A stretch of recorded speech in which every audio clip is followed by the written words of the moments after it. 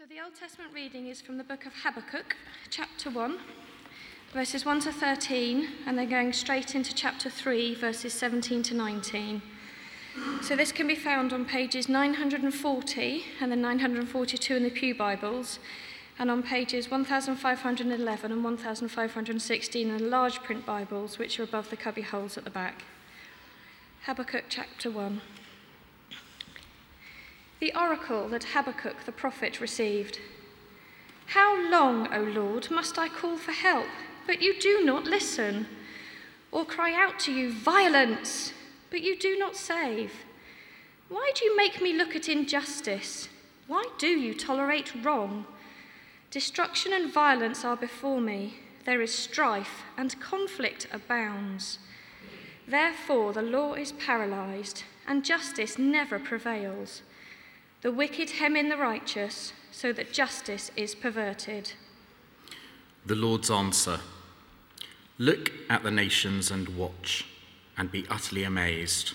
For I am going to do something in your days that you would not believe, even if you were told. I am raising up the Babylonians, that ruthless and impetuous people who sweep across the whole earth to seize dwelling places not their own. They are a feared and dreaded people. They are a law to themselves and promote their own honour. Their horses are swifter than leopards, fiercer than wolves at dusk. Their cavalry gallops headlong. Their horsemen come from afar. They fly like a vulture swooping to devour. They all come, bent on violence. Their hordes advance like a desert wind and gather prisoners like sand. They deride kings and scoff at rulers. They laugh at all fortified cities. They build earthen ramps and capture them. Then they sweep past like the wind and go on. Guilty men whose own strength is their God. O Lord, are you not from everlasting? My God, my Holy One, we will not die.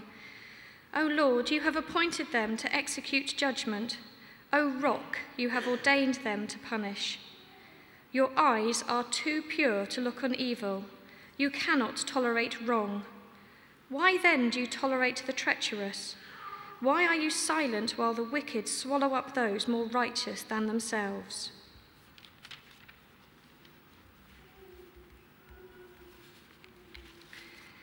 Though the fig tree does not bud, and there are no grapes on the vines, though the olive crop fails, and the fields produce no food, though there are no sheep in the pen, and no cattle in the stalls, yet I will rejoice in the Lord.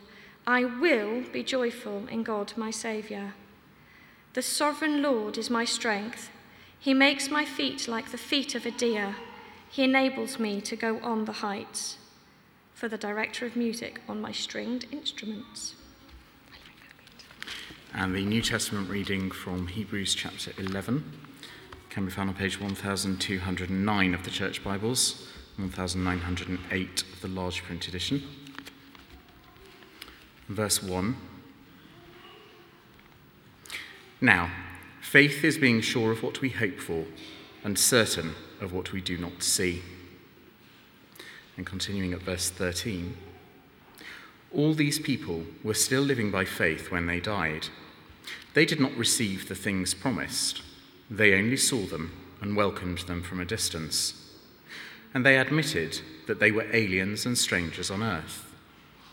People who say such things show that they are looking for a country of their own. If they had been thinking of the country they had left, they would have had opportunity to return. Instead, they were longing for a better country, a heavenly one. Therefore, God is not ashamed to be called their God, for he has prepared a city for them. This is the word of the Lord. Thanks be to God.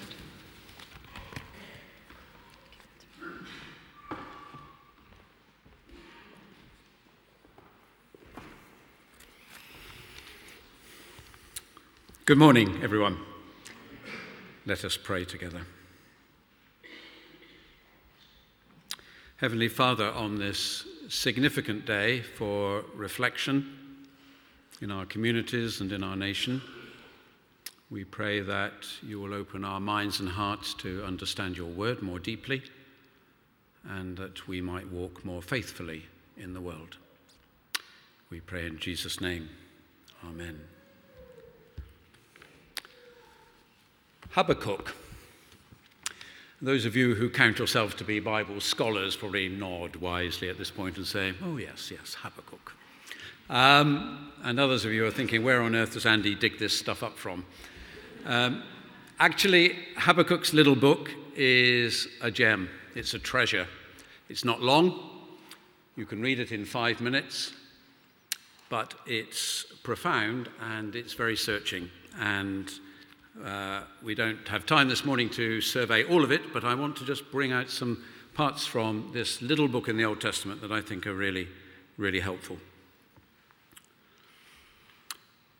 Habakkuk's place in history we can locate fairly clearly. He was living in the kingdom of Judah in its last days before the Babylonians swept it away in the last few years. And in the prophecy, he describes himself as standing on the city walls. So about 600 BC, in the last 5 or 6 years of the kingdom of Judah, he is a thinking, reflective man, just trying to understand what on earth is going on around him. Probably already the Babylonians have invaded the country from the north. Perhaps we can imagine him standing on those city walls, looking out to the north and wondering when those Iraqi hordes, because that's where they come from, will come down onto the city. They've been raping and looting and pillaging there in the north of the kingdom, and they are coming his way. At the same time, he's reflecting on the fact that under all these pressures, his own kingdom is falling apart. There's injustice and there's violence and there's cruelty and there's corruption and the whole thing is a shambles. He is aware that the world he is looking out on is one that's coming to an end, and it really was. He's standing there at a moment in history when the whole power structures of the Middle East are changing. New powers are coming into being, and he's watching it from the city walls. He's a thoughtful, careful, reflective man. He cries out. His first cry is actually not even a question, but just a shout. Violence! Violence! That sums up everything he sees around him. The merciless, ruthless Babylonian armies, the cruelty of his own people, the violence of word and deed that's around him. And he cries out to God, "But you do not save. Why do you make me look at all this injustice? Why do you tolerate wrong? Destruction and violence are before me. There is strife and conflict. The law is paralyzed. Justice never prevails." That was his world. That's what he looked out on. And he was shouting his questions into the sky and to God. There are a lot of similarities, actually, with our own time, because I think we also, and I think we know it deep in our insides, that we live in a time when actually things are shifting in a very important way across the world. And we don't know what to make of it often. But I think there are some real parallels. There are many things in our world and in our reflection on this day that are really too terrible to contemplate, too terrible to really look into. Over the last couple of years, we've especially revisited the realities of the trenches of the First World War. But those who lived there, those who survived the trenches of that war, came home and never spoke of it again. It was too terrible to revisit. They were endlessly haunted in their dreams by what they'd seen and done. My wife's mother, who was German, lived to the end of her days with nightmares and dreams that came from living in Kiel during the Second World War in Germany. The horrors of Nagasaki and Hiroshima, too dreadful to really encounter, too dreadful to really enter into.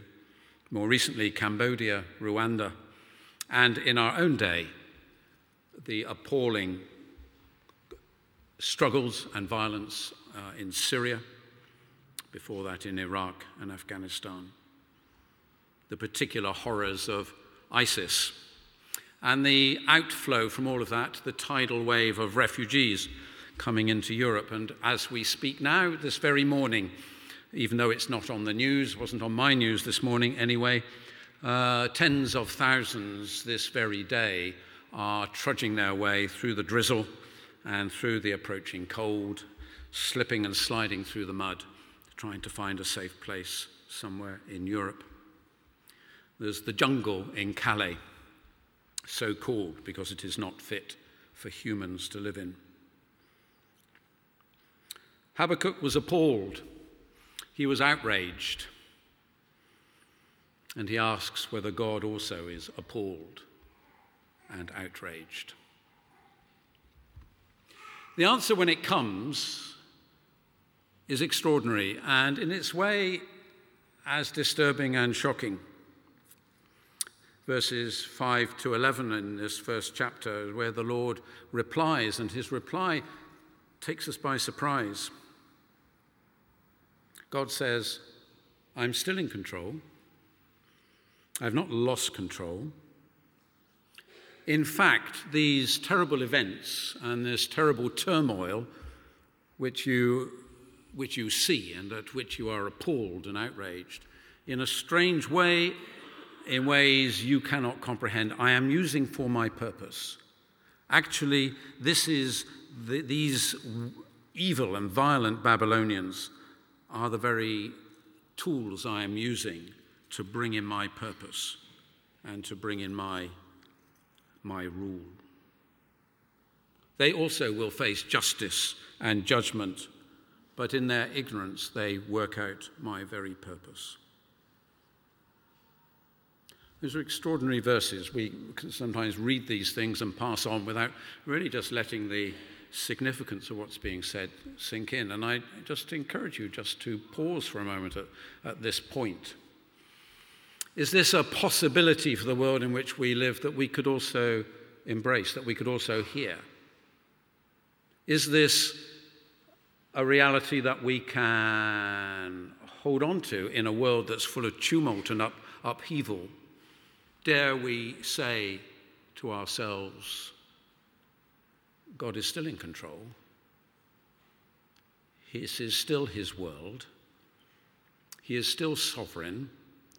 And in ways I can't see, his purpose is still unfolding.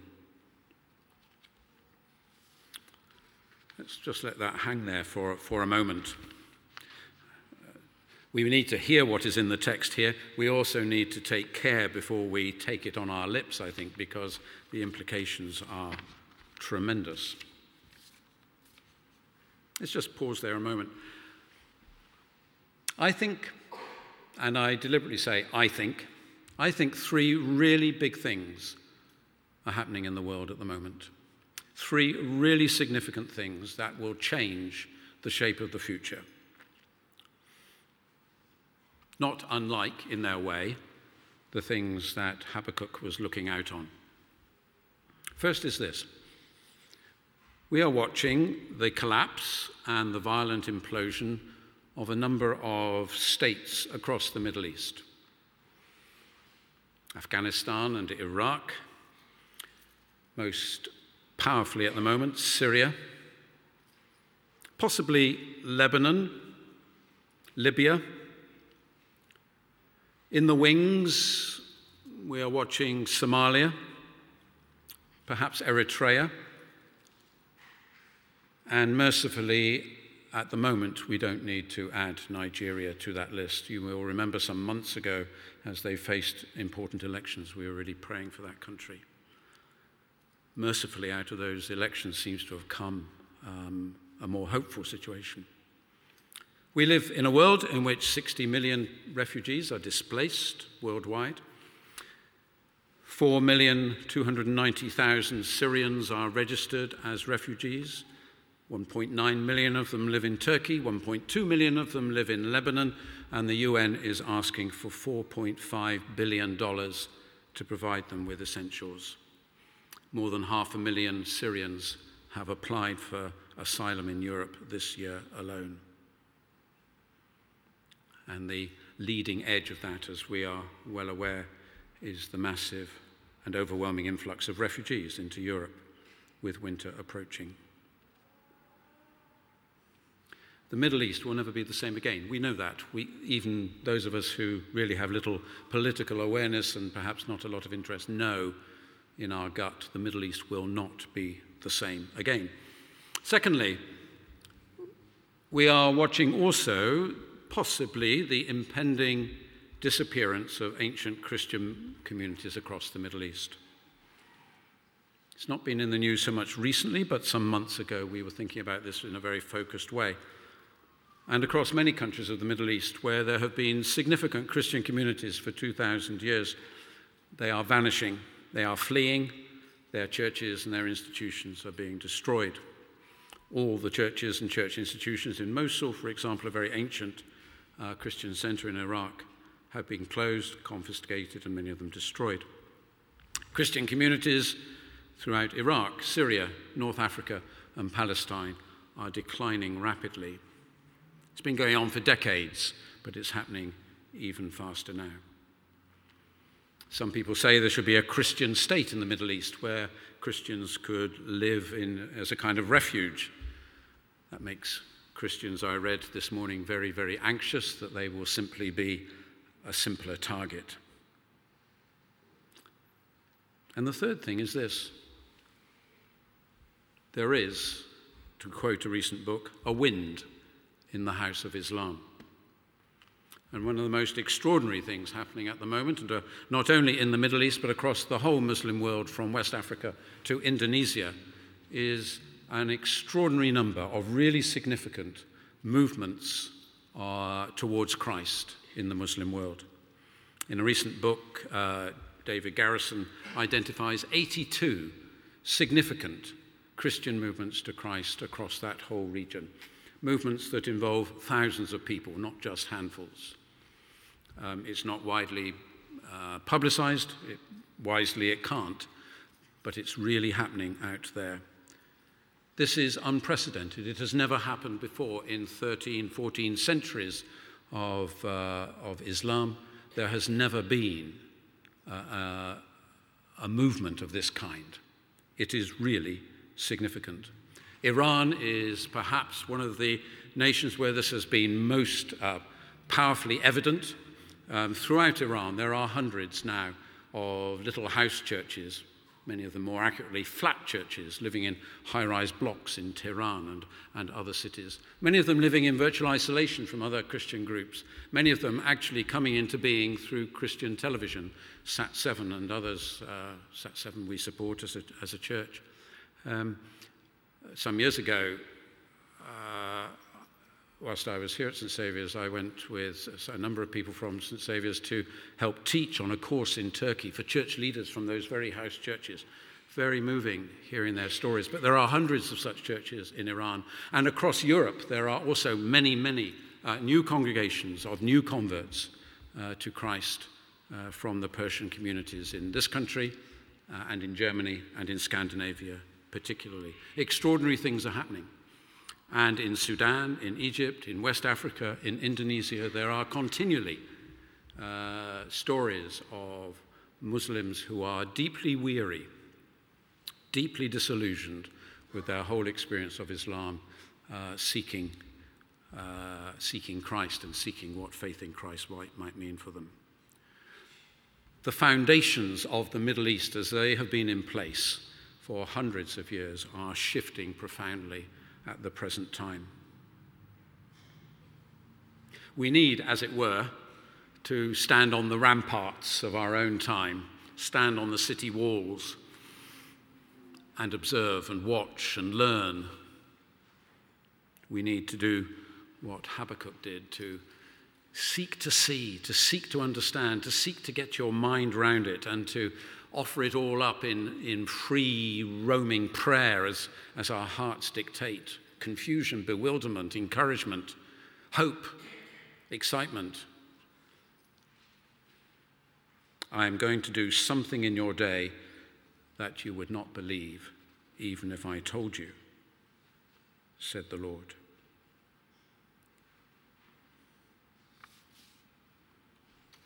In conclusion, back to Habakkuk on his wall. Chapter 2 begins like this: I will stand at my watch, and I will station myself on the ramparts. I will look to see what the Lord will say to me. There he is. He's gone back to his place on the walls. He's gone back to the place where he can see, where he can gaze, where he can be alone perhaps, where he can hear the voice of the Lord. And the Lord replies, write down the revelation. We're privileged to read it today. Write down the revelation. Though it linger, wait for it. It will certainly come and will not delay. And here it is, this simple phrase: the righteous will live by his faith. The righteous will live by his faith. Is that it? Is that the whole thing? Is there nothing else? No, that's it. The righteous will live by his faith. What does it mean? As the book unfolds, I think it becomes plain that this is what it means. It means that actually there is a place for the believer in God to live in such a world. There is a place for vitality of spirit and soul. There is a place to be truly alive, truly living, even in such a time of tumult. And we do it with the power and the energy that faith in the living God provides. That's where we need to live in such a time, and I believe we live in such a day. We need to lay hold more and more securely of that fundamental commitment of faith, of trust, of belonging in the Creator God, our Father God, our Savior God, the God who is the God of history. Even though where it is all heading is hidden from our understanding, we remain committed to the one who is in control, who is present, who is never wrong-footed, but who is working out his purposes and bringing all things to a climax and towards the fulfillment of his kingdom. So that we learn to live not by our own diminutive grasp of things, but actually in hopefulness, trust, and faith in the living God whom we have met in Jesus.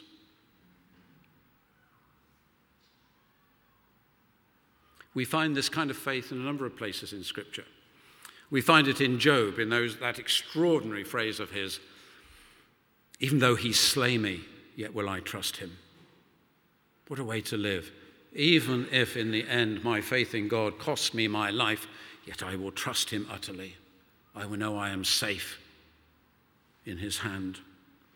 Or the faith of those young friends of Daniel when they were thrown into the fiery furnace, or as they defied the king before that. Our God can deliver us, O King, but even if not, we will not bow the knee to false idols. And this is the kind of vision of life and the vision of faith that the New Testament book addressed to the Hebrews lays out for us. Faith, the idea of faith is used in the New Testament in several different ways. Here it is used in the way I'm trying to talk about it this morning. Faith is being certain of the things which in the end we can't prove, the things we can't see, but the things which are ultimately fully reliable because they are rooted in God. And such people, the writer to the Hebrews, in chapter 11, he lays out example after example of the people who lived this way, living by trust in the living God, whose ultimate purposes they didn't know. But there was only one way to live in such a world, and that is by faith in the one true God. They admitted they were strangers and aliens on earth. They were longing for the heavenly city that God has prepared for them, and therefore God is not ashamed of them. It's people who live this way. It's people who are willing to live with such a faith in a tumultuous world where everything is shifting and changing. God is not ashamed of them. They are his people. They're his people, his sons and daughters, the ones he owns, the ones he will stand by. And so when we reach the end of Habakkuk's little book, we're not surprised that this man who's faced the violence of his world, faced its insecurity, faced the troubles that are overwhelming his people, and we find at the end he's able to say this: though the fig tree does not blossom, and though there are no grapes on the vine, though the olive crop fails and the fields produce no food, though there are no sheep in the pen and no cattle in the stalls, yet I will rejoice in the Lord.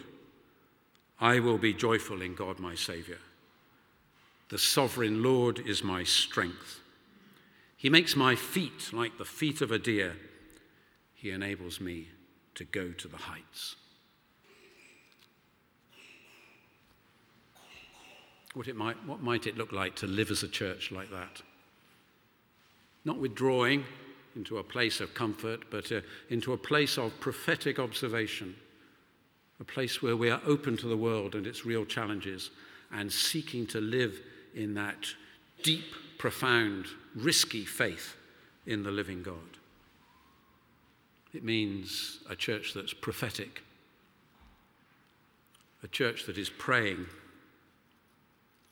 a church that is peacemaking, and a church that proclaims God's love.